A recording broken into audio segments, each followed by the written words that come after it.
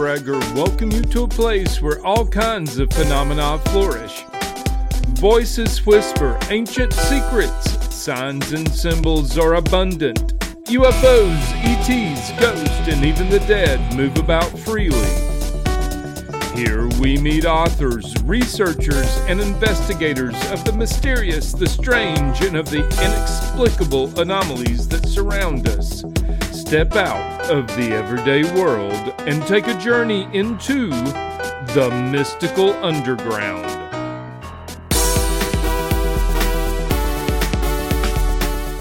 Welcome to the Mystical Underground. Thank you for joining us. This is Rob McGregor. And Trish McGregor. And our tech magician producer, John Posey. You can go to themysticalunderground.com where we make regular posts, and you can find out about our books there as well.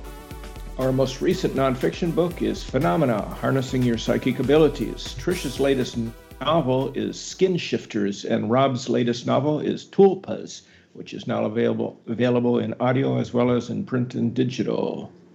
Okay, our guest today is Dr. Davina Kotulski. I hope I pronounced that right, Davina. Yeah. Okay. She's a licensed clinical psychologist, life coach, spiritual counselor, award-winning author and speaker, and nationally known LGBT rights leader.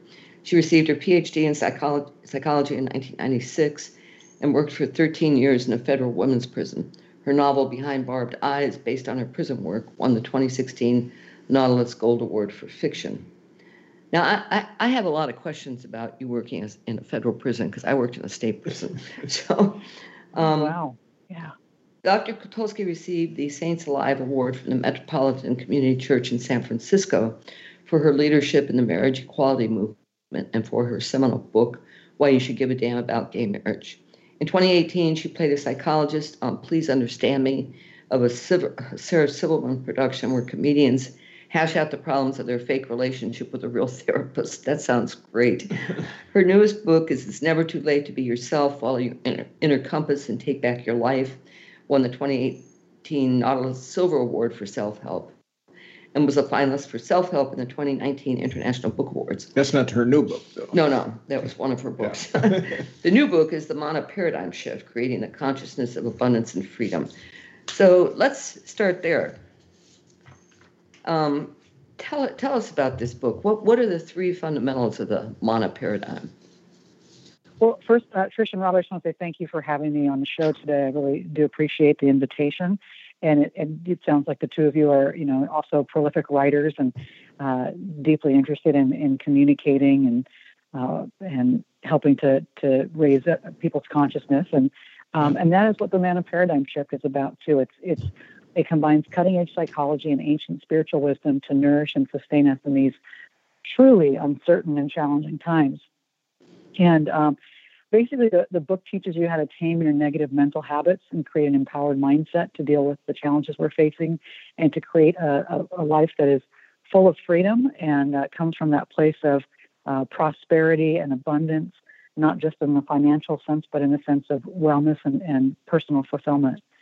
And the book is to help people understand that throughout time, we don't always have control over what happens around us. But what we do have control over is our ability to, one, stay in the moment, two, stay in a place of gratitude, and then three, look for the good and the opportunities that come our way, and stay empowered as we move through, again, these uncertain and challenging times, and to stay resilient, and that we can do that by connecting with the higher mind, connecting with the universe, and not being seduced into what's going on around us, but kind of cutting through it like a warm knife through butter, so to speak. So we've all probably heard that phrase "mana from heaven." What is your definition of mana, and what is it that people can achieve from the mana paradigm? Yeah, so definitely it is from the idea of mana from heaven when the Hebrews were wandering in the desert after they had chosen freedom. They had chosen to follow Moses out into the desert and to leave Pharaoh behind and leave their enslavement behind. But once they got out there, they freaked out. right? Because they had all their needs met, so to speak, while they were enslaved, while they were working for someone else. They didn't have freedom. Their food was provided them. They had the flesh pots to warm them, and now they were out in the desert, which was a place of uncertainty. And they cried out, and God brought forth manna from heaven, which is sustenance. And they had what they needed that day, but it expired by the evening, so they couldn't use yesterday's manna. And I think it is the perfect metaphor. It's the perfect wisdom teaching for what we're going through right now, which is we can't apply all of yesterday's knowledge to what's happening today. We need to stay right here and right now. And my definition of manna is spiritual nourishment. It's opportunity. It's staying awake and aware and conscious. And it's not projecting yourself into the future and worrying about the what ifs of the future. It's not lamenting the past. It's being present now and awake and aware to where is the divine, the higher mind, my higher consciousness. Where is that guiding me today? And how can I be open and available and aware today to make the right decisions? I mean, obviously, we do need to think about, what we do and how we impact the earth and our lives. But we can't use yesterday's tools in the same way. We can't keep living yesterday's life and expecting it to be the same today, because the world is constantly changing. And when we try to stay stuck and we try to apply other things, that also enslaves us. Or when we give our power away to mankind, and separate ourselves from the divine, we become enslaved in that way as well. Well, what have you seen? I mean, since this pandemic now is stretching into the second year, what have you noticed among people? Is it easier or more difficult for them to stay present? I think that we are. I think we are having to stay present. We are having to keep coming back to the present. I think that it's harder and harder to distract and escape life. And I think, like for the United States, we've been a country that's also not wanted to deal with our mortality, and we've sanitized death, and we've distracted ourselves. And I think that what's happening is that people are growing that internal muscle of being present. You can't distract. You can't run away as quickly as we did before. We can't just. I mean, we still have Netflix. We can still entertain ourselves. Yeah. But I think people are having to be more and more present, and they're seeing and they're learning that that they have to tune into a different channel. They have to keep working on their own consciousness to be able to be present. They're having to move through the anxiety and the depression, and more people are meditating now than ever before, because they have to, just to get through. They can't use the old ways to distract themselves. So this is really the shift. I mean, this is the shift of the paradigm, don't you think?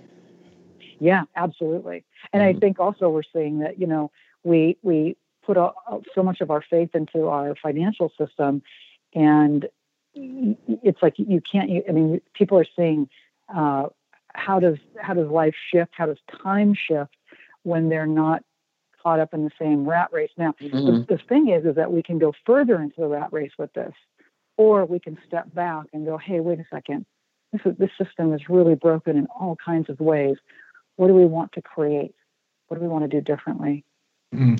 I think your story, the story about manna, in that it's not something you can keep for a day or 2 days or a week or whatever, but you use it that day, and then you have to again go out and look for the new resources for the next day. And that's I think people generally fear that, the sense of fear, that's why they cling to their jobs that they don't like, because they know there's that paycheck or that health care. Familiar too. Right. Can you tell us your story that you wrote in the introduction about how you walked away from a security of a federal government job and virtually leaped off the cliff with no guarantee that you would land safely? You pulled a Carlos Castaneda. Yeah, I had been working for the federal government for almost 13 years as a clinical psychologist.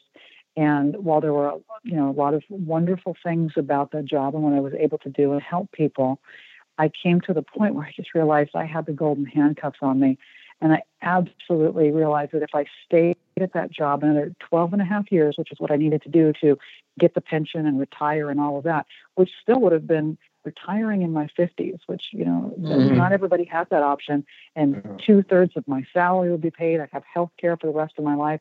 All of these, things that we are taught to treasure, right? So that's a lot of security coming from the government providing me all of this security. And what I realized was that if I stayed 12 and a half more years, it would crush my soul. I would die. It was the golden handcuffs, and that I was becoming incarcerated in a certain way, different, but definitely in a way that my clients were experiencing very much, the routine and the lack of freedom in my life. And I was just doing my prison term on the installment plan, as they say. Oh, I was able to leave at night.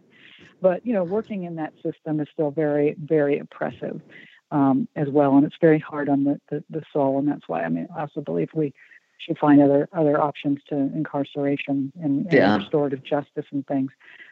But I gave my notice because I just knew I needed to get out of there. I needed to start over. And I realized I needed to begin. I just had a very strong spiritual epiphany that I needed to put the divine first in my life. And I needed to listen to spirit and let spirit guide me.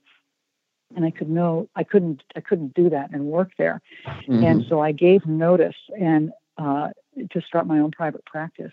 And literally the next day, they announced that we were going into a global recession. Jeez. And it was shocking. It was September 13th, 2008 or whatever. Yeah. And when I gave my notice, even before that day, my boss told me that I was stupid. He literally said, "You are stupid. And what are you doing? You can retire in 12 and a half years. You have all these benefits." And I realized, he wasn't really trying to tell me that I was stupid. He was saying, I'm caring about you, and it feels like you're throwing away all these opportunities. And it was the right thing for him, but it wasn't the right thing for my life.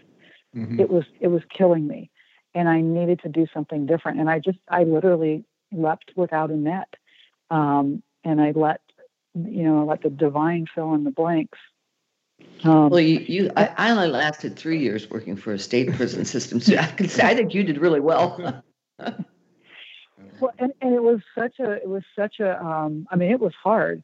And at the same time, because I've been a very security-minded person, and the good news is that my student loans were paid off. And, but what I found was that the universe found a way to stretch money, and things showed up for me. And while it wasn't easy, if I kept listening and kept following the breadcrumbs, so to speak, my needs were met one day at a time. And I was able to, take care of myself, and I was able to thrive. And I have to say, I did a lot of self-help work before I left. I did all this Tony Robbins work. I did the Landmark Forum. I did Dale Carnegie. I was, I'm a 12-step member.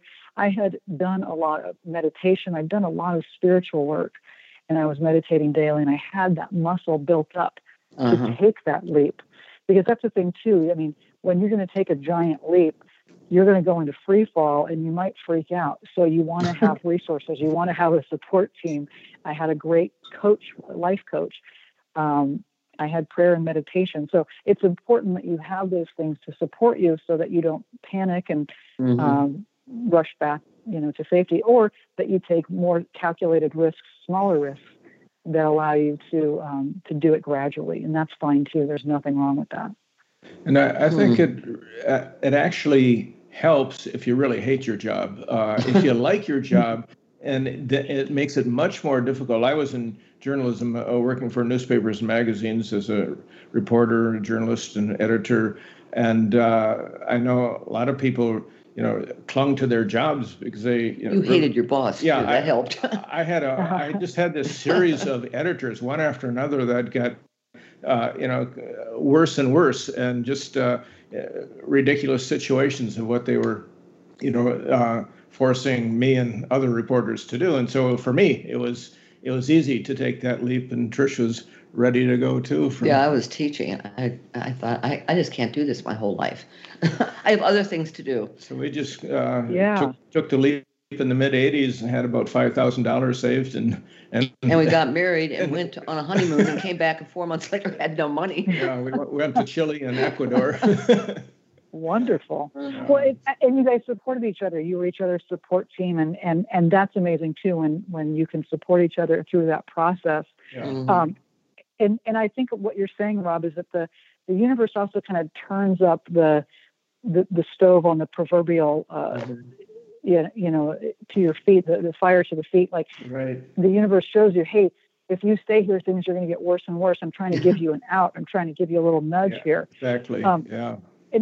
And Trish, what was your story with when you said you worked for the system for a couple of years? What did you do? I was actually hired to be a librarian because the prison was new. It was a youthful offender facility.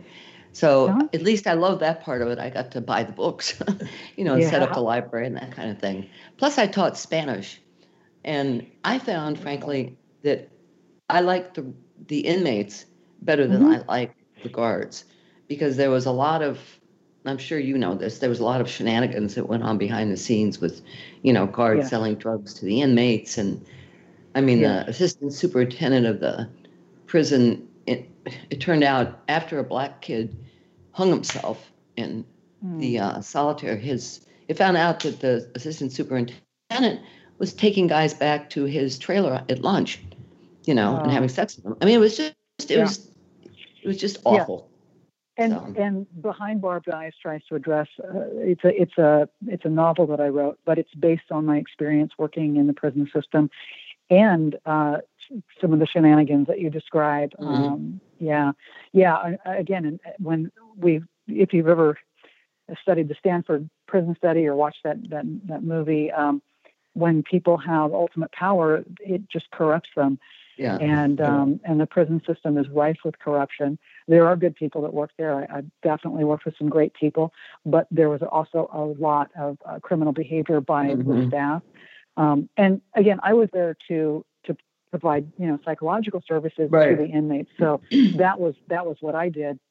And so I was working with people that were either ready to change or had tons of trauma, and my job was to help them through that trauma, help them through that abuse, substance issues, and and get back on their feet and make better choices. Are prisons in California private now? I work for the federal government, so there are some private or worse, some private facilities.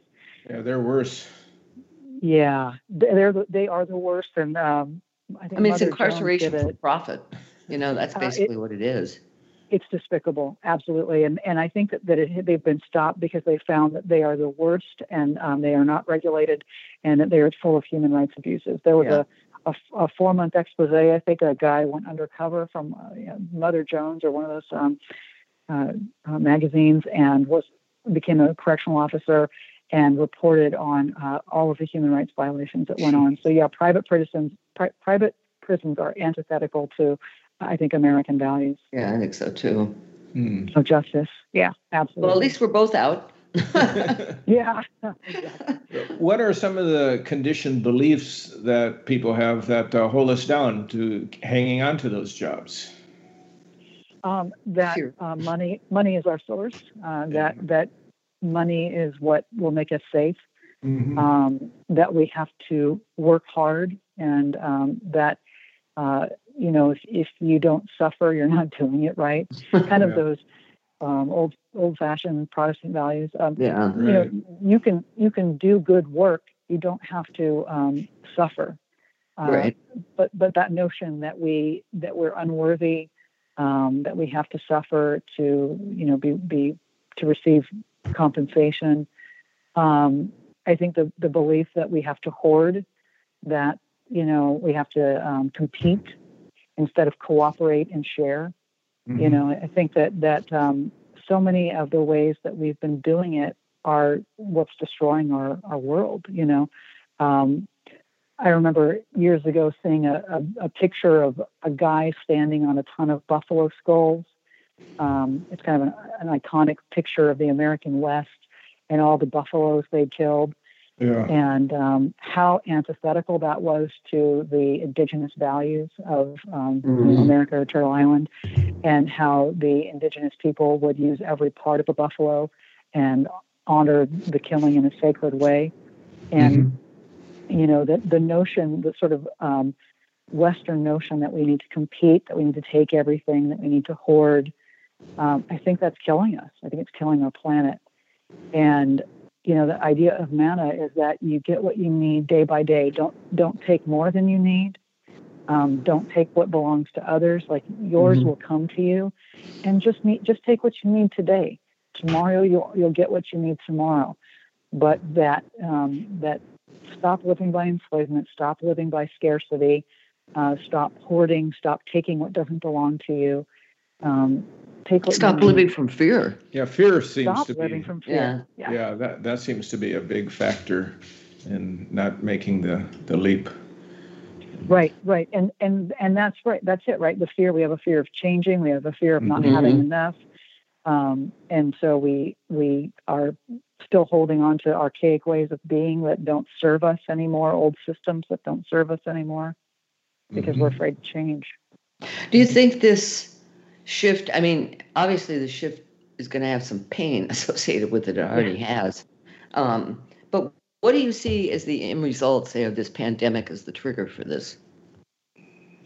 Yeah, well, I think that we are shifting, and I think we're seeing, again, like the way that we. Okay, so let's say this virus started from a wet market. If that's one theory. Maybe how we treat animals needs to change. Maybe we need to have a more respectful relationship with animals. Maybe we need to be more mindful of our meat consumption.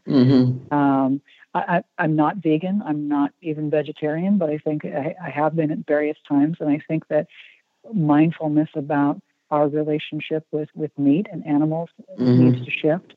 I think that, we've been encroaching on animal wetlands and habitats, and so they're saying we're going to see more and more disease because we have crowded out animals, and animals don't have a place to land, so we're experiencing more of their diseases, like Lyme's disease, for example. It's sort of a standard one that we're seeing more and more in the United States. It doesn't cause a global pandemic, but it wreaks havoc on people's immune system, and so I think that's it. Figuring out how do we recycle more? How do we consume less? How do we find ways to buy less and to shift from a consumerism culture to a more sustainable, sharing, cooperative, tread lightly on the planet culture? We have to, or we're gonna die. I mean, again, what we're seeing in Texas. With the need to shift to renewable resources. People want to stay in. They want to stay comfortable. They want to continue to take in money and do things the way they've done. But we're going to ruin our planet and our quality of life if we continue to try to hold on to an old way of being. Yeah.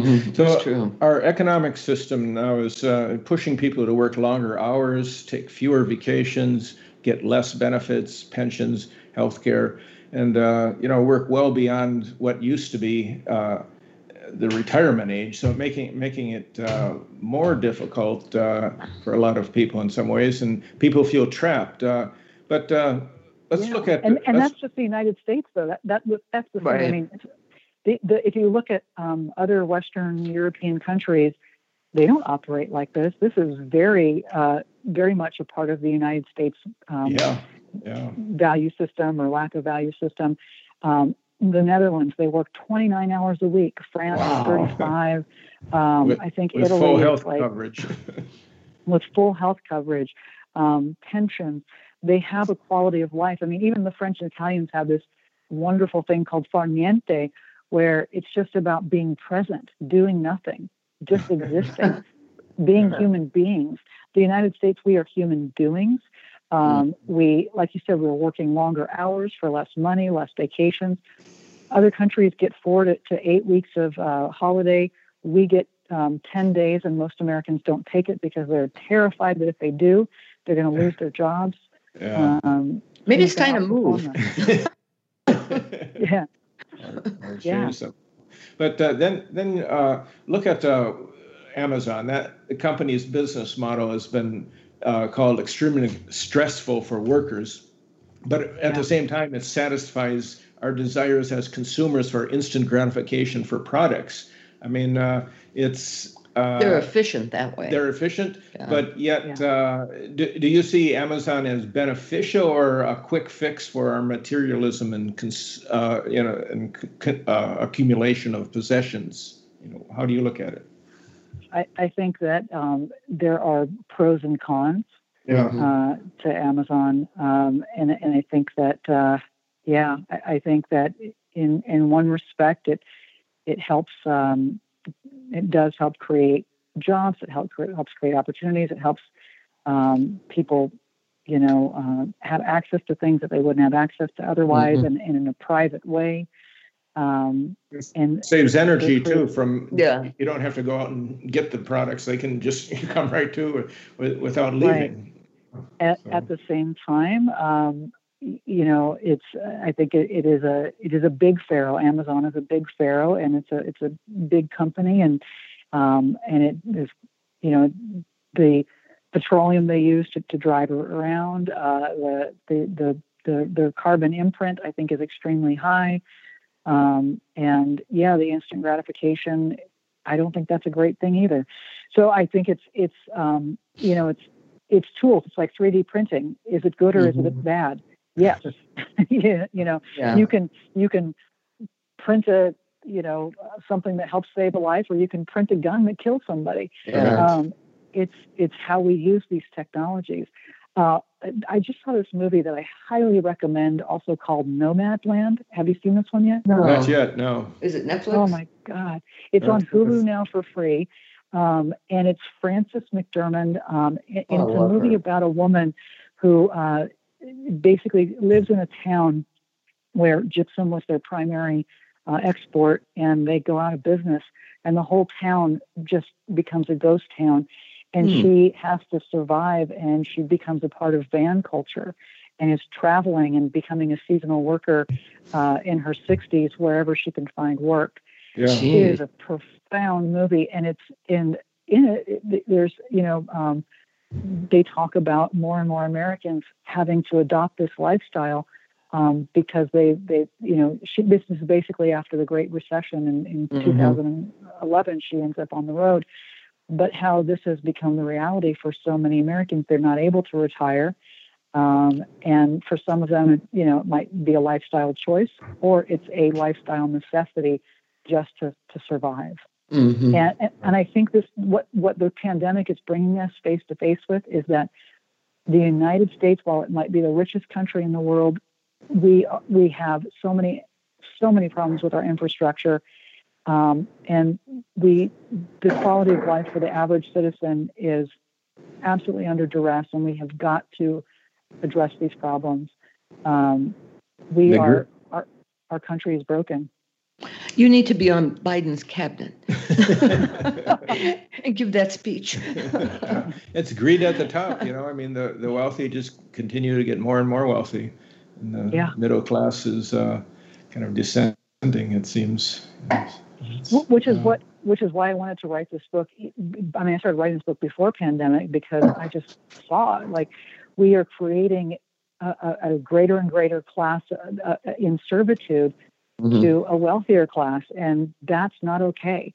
Whereas, again, other Western European countries, they value human life. They value being present. They don't, live to work, right? Live to live. Yeah, they live to live. Right. And in this country, the people. Okay, sorry. I was going to say that in this country, the people who would be considered the working class people are all behind the feeding of the wealthy. It seems they've been basically brainwashed. It seems that maybe because of fear they want the trickle down to work. Trickle down doesn't work. Right. Trickle down doesn't work. And what is sad and very, very hard to look at, it's very hard to look at, is that our country, which I love, but I'm going to critique, our country was built on, taking lands from the indigenous people, right, and slavery. And we've got to address that we need greater equity in this country, and we need to heal those wounds. And, we are a traumatized family. And until we address the trauma, we're just going to keep perpetuating it. Basically, that was the Bernie Sanders message. Yeah. I mean, he was right. Absolutely. Yeah, he's right on target. Yeah. And other countries have done some version of that. I mean, Germany has, addressed that. South Africa has addressed that. We need to address that too, or keep addressing it in some ways. Yeah. So you're certified, a little different topic. You're certified as a past life regressionist through Brian Weiss and the Weiss Institute. Yes. Yeah. How did that training evolve for you? What did that involve for? Yeah, so Brian Weiss is the author of Many Masters, Many Lives, and same body, many bodies, same souls. Anyway, several different books on past life regression, and he is a psychiatrist, retired now, and discovered that by doing hypnosis on a traumatized patient that she'd had different lives, and started to develop this method of past life regression, and studied Ian Stevenson and some other people, and that was something that I occasionally would come up in my practice, would be people kind of dealing with issues that seemed very much like they had relationships from past lives. So I started doing some trainings with him through Hay House, and then went to the Omega Institute in New York and did a deep training with him with people from all over the world. It was like a intensive week-long training, and got certified in his method. And I have been doing past life regression with people, and absolutely love it, because there are many things that people are struggling with in this lifetime that they don't understand why they keep coming up, and it's because of things that have happened in past lives. Carryovers. Carryovers. Yeah. So your focus during a regression is on healing. Yes. Yeah. Yeah. Helping people understand, like, where is this past life pain coming? Like, they all have pain. So past life pain, physical pain, reoccurring dreams, relationships that don't make sense to them in this lifetime, fears, they might be stuck in some area of their life. And then we do the past life regression and see where that comes from. It's great work. I love it. And it helps people, address traumas or dislodge areas that they're stuck, and integrate things and move forward. And I've done hundreds of them by now. So Can you do them during the pandemic? Zoom? Yeah, through Zoom. It's fantastic. I actually probably won't go back to in person because with Zoom, they can be in their own homes and absolutely comfortable reclining. We can record it, so they have a recording. It's fantastic. Yeah. And Carol Bowman does her regressions like that now too. Zoom. And so they can get deep through the hypnotic, into the hypnotic state while staring at their computer.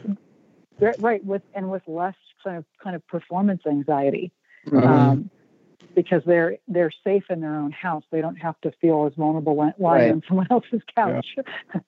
With their eyes closed, which is vulnerable. So they're in their own homes, and it works great. It's and now I'm able to do it with people all over the world, because before they had to come into my office. Yeah, wow. Yeah, that's great.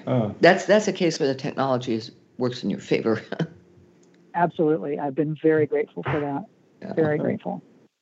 I had a question. Oh, have you heard about Richard Bigelow's contest about? No. Okay. I asked because Brian Weiss. Robert Bigelow. Robert Bigelow, because Brian Weiss is on the board of this thing. He's asking for an essay up to 25,000 words that irrefutably proves the survival of human consciousness after death. And Brian is on the judgment board. So is Leslie Kean, who just wrote Surviving Death. Loved that. Yeah. Did you see the Netflix? I did. And that was fantastic. Yeah. I don't know if it's irrefutable. Yeah, no, he says absolutely. Yeah, the best. You have to look at the essay thing. Yeah. Anyway, so you should enter that. I keep encouraging people to go enter it and win $1 million. He's giving away $1 million. The top 3 winners. I think the first one gets 500,000, then 350, then 150, and I think the other 50,000 probably goes to the judges. Talk about manna from heaven. Yeah, really. Right. Yeah. And what a fascinating thing to do with your money, Yeah. Sponsor a test about life after death. Well, I loved that the 5th episode on reincarnation. I thought was amazing. Wasn't that fascinating? Oh, it was so fantastic to just be able to walk through those stories and for people to see. I don't work with kids on a regular basis, so it's wonderful to see and for them to confirm, like, here's what the children go through. I work with adults typically that are having these experiences. But yeah, it's amazing. Yeah, I thought that was the best episode, reincarnation. The kids start to, it seems like after a few years, 4 or 5 years old, they start to lose it, start to forget. But some of them, that kid who was the pilot, I mean, that was a pretty impressive story. James Leininger. Yeah, that was an incredible story. Yeah, I've heard his story before and was just really moved. Yeah, that one's been around for a while. When that one came out and Carol Bowman was on 2020 talking with the Leiningers about this, my dad, who was 92 at the time, we watched it. He was in an assisted living facility. So we watched it together. At the end of it, he started crying. He said, that's the best evidence I've ever seen for the soul surviving. Yeah. Yeah, I mean, it's amazing. People will ask me, well, how do I know I'm not making this up? And I'll say, well, did you notice how you were feeling? Like you were crying when you were holding your grandchildren. You were sick to your stomach when you were being transported on a boat. Like you were having all these physical sensations. When you daydream or imagine, do you have that level of emotion? No. When you do visualization, do you have that level of emotion and feeling in your body? Never. Okay, there you go. I mean, you've got to decide for yourself. But I mean, when I see a woman crying because let's say a man crying because he's holding his daughter that he gave birth to as a woman in a past life or whatever, and is remembering having the pains. I mean, how do you make that stuff up? Yeah. The imagination only goes so far. Exactly. I mean, that's one of the things they tell us when you're trying to manifest something is to really create as much emotion as possible. And even when you're trying to create a scenario that you want to create in your life and bring the emotion to it, that can be a challenge. Yeah, that's true. Yeah. Do you find that synchronicity plays a big part in your work? Absolutely. Yeah. Kind of figured. Yeah, I think people find it's again that notion of that when the student's ready, the teacher will appear. We have experiences when we're ready for them. We'll hear things 3 times. If you hear something 3 times from different people, go for it. And there are things that we just can't explain logically. There's reality, and then there's non-ordinary reality, which shamans deal with, and absolutely. And I think so when I do past life regression, again, I help lead people to their experience. I don't tell them who they were in a past life. If I have a sense of something, I might throw it in there, or say, if they say something like, I saw that image too, but it will be after the fact. It's their experience. I don't pollute it or cloud it with my own. I think that's very important. If somebody tells you what your past life is, I would be open but skeptical. And if you hear somebody say that to you and it's different people and they say it to you several times, maybe listen then, but be careful not to give your power away to somebody else. Mm-hmm. Right. Yeah. Did you have a regression with Weiss? I did. I had a regression cool. with him in the room with the 60 other people that were there. Jeez. That's amazing that he can do that in A room full of people. Yeah, that works. Yeah, and it went really, really deep, and it was very powerful and very relevant. I'm not going to go into a whole lot of detail because it's personal to my family, but in it, I realized my brother had been my father in that lifetime. Wow. Yeah. So Carol, and my oh, sorry, go ahead. Yeah, I was just going to say Carol Bowman was here once. She's a friend of ours for many years, and we had invited some people over do a group regression, and regression, and she works. She has done a lot with kids. Her book is Children's Past Life. Children's Past Life. So it was interesting though that when she was here, the adults really didn't pick up too much, but the kids were all coming up. You couldn't stop. You couldn't stop the kids from talking about their past lives. That's so cool. Yeah, she's great. That's wonderful that you've had a chance to work with her. I have a 9-year-old bonus son, which is another word for stepson. I like bonus son better. Bonus son, I love that. And he keeps asking me to do one with him, and I'm like, yeah, let's do that one. When you're really ready, we'll do that. But I've just been a little bit cautious to do that. But I think it would be fantastic. But yeah, I have worked more with adults and felt more comfortable with adults, but I know Carol's work, and I think that's fantastic that she does that. So how about regressing people who believe that they have had had alien abduction experiences? Have you done that, taking people back to those experiences at all? I haven't with any alien abduction, but I have had people go back, and they have been aliens. They've been on different planets. Oh, that's interesting. Different beings. So I have had that happen. But I haven't had anybody specifically come to me and say, I have had an alien abduction.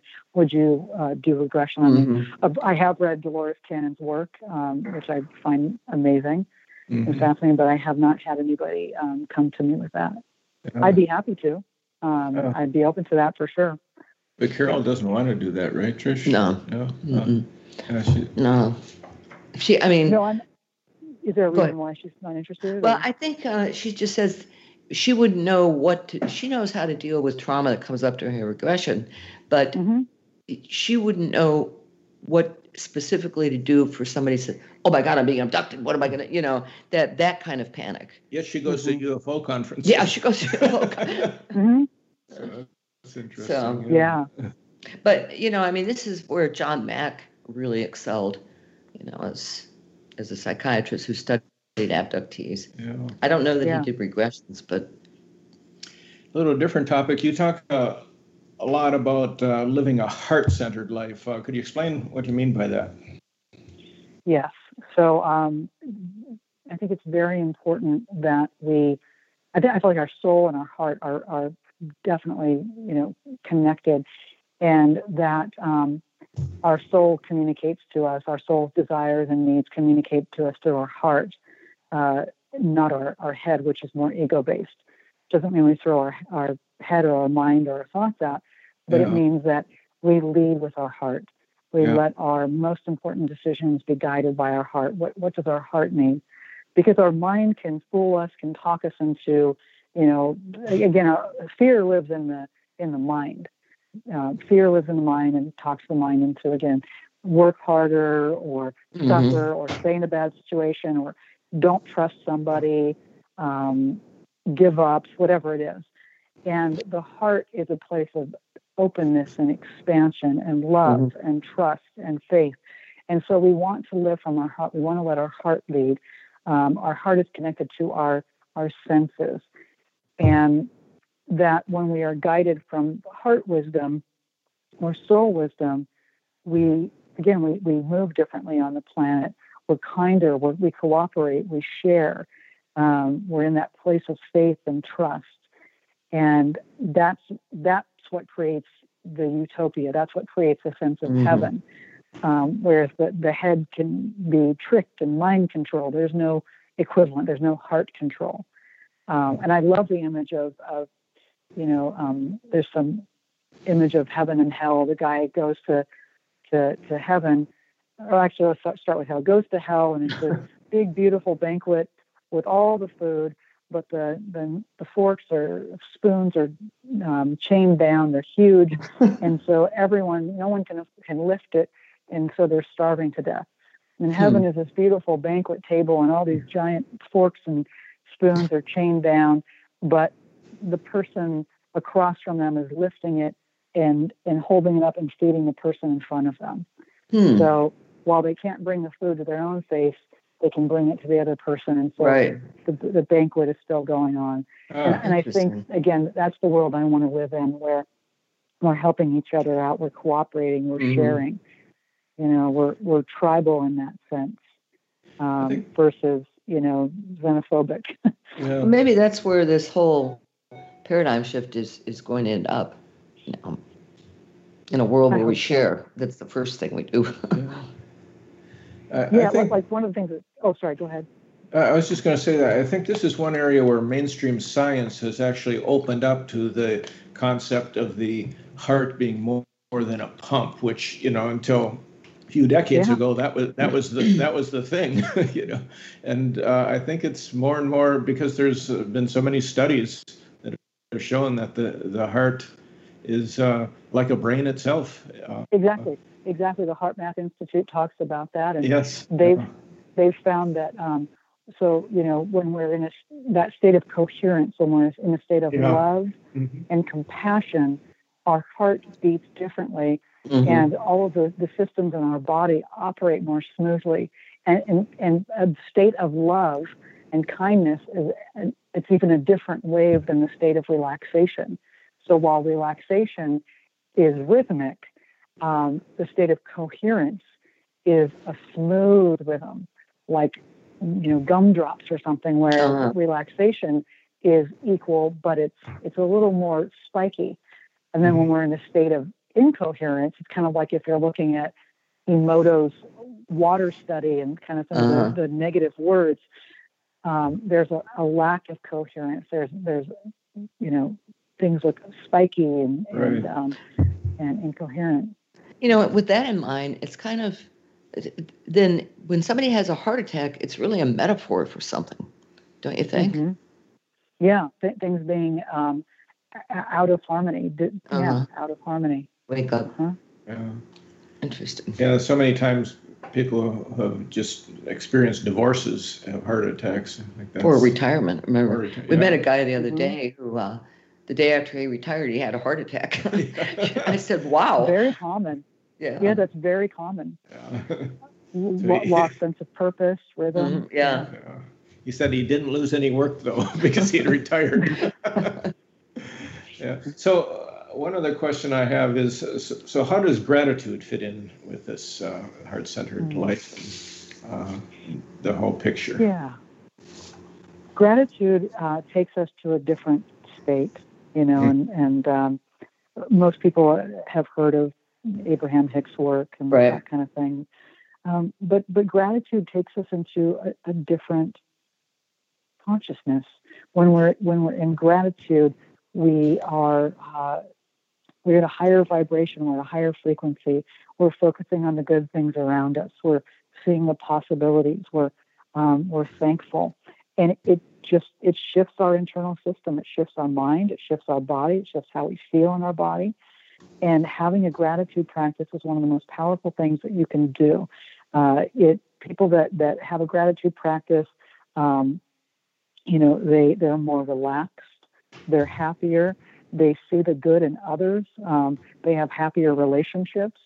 There's just a greater sense of physical and emotional well-being. And there are research studies that show that when you're in a state of gratitude and you practice gratitude on a regular basis, your body chemistry is different, your physiology is different, and your mindset is different.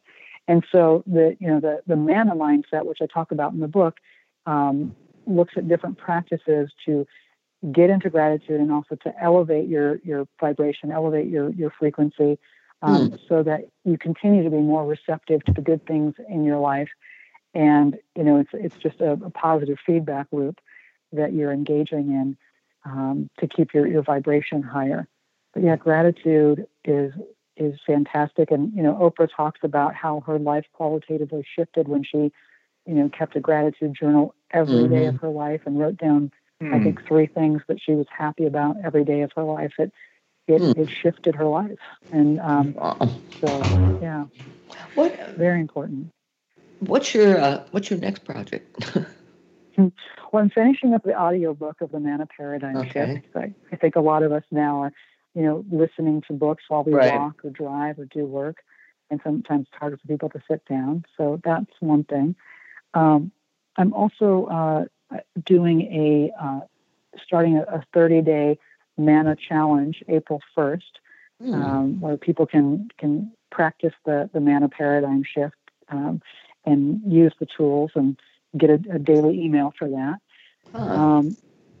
And I'm also looking at the possibility of taking the Behind Barbed Eyes novel and seeing if we can't turn that into a movie. Do you have a script? Yeah, I do have a script. And I'm working with a friend of mine. And we're seeing what's possible there. So just kind of open to the timing of that and the possibility of that. There's a service you may want to look at called Inktip.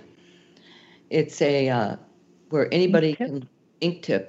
You can you can submit your. In other words, it's a place where scriptwriters go to list their scripts, and you have it's a great site, and I think it's like $15 a month for 4 months. And you can keep renewing it. And check it out, because it's really, I've got 5 scripts up there, and it's a lot of producers. Yeah, a lot of producers go on and take a look, and it's a fascinating site. You can see sounds a little bit like the Blacklist or something. Yeah, similar. You have to do not only the script, but you do a synopsis, a log line, of course, put up your resume and the script. Fantastic. Fantastic. Yeah, I wrote a script for Behind Barbed Eyes, and it placed in a few competitions here and there.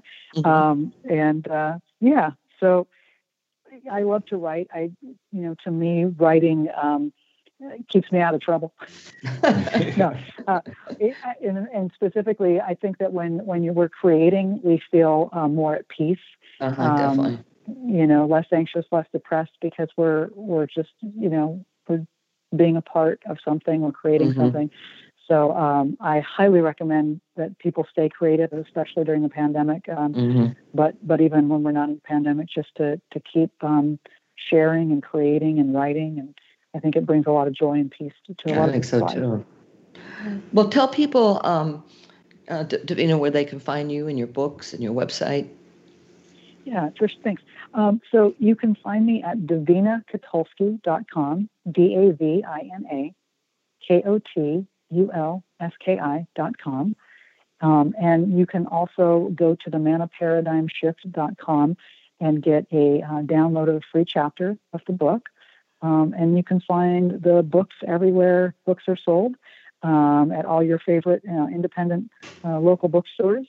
Online through your favorite local independent bookstores, and then through the bigger channels, as well as on Audible and Kindle, iTunes, and anything else I'm forgetting. In other words, everywhere. Everywhere books are sold. So support your favorite bookseller, to be sure. Well, this has been great. Yeah, thank you so much for coming on. Thank you so much. Yeah, no, it's my pleasure. It's really nice to meet you both. For your good work too. Okay. Well, and we'll send you a link. We'll send you the link to it. Yeah. Wonderful. I can't wait to share it. Thank you both so much. Thank you. It's really a pleasure to meet you both. And keep us posted on what you're doing. We want you on again. Same here. Please continue to add me to your mailing list, and let me know how I can support you guys too. Okay. Thank you. Thank you very much. You take care. Bye now. Bye. Thank you. Thanks for joining the Mystical Underground. Visit www.themysticalunderground.com for the latest blog post and book info. Subscribe to the podcast on Apple Podcasts, Spotify, Stitcher, Google Podcasts, or your favorite podcast app. Listen to the podcast at podcast.themysticalunderground.com. Follow Trish and Rob on Instagram at Trish and Rob McGregor. Follow us on Twitter at TheMysticCast. Send email to podcast@themysticalunderground.com. And until next week, thank you for listening and stay mystical.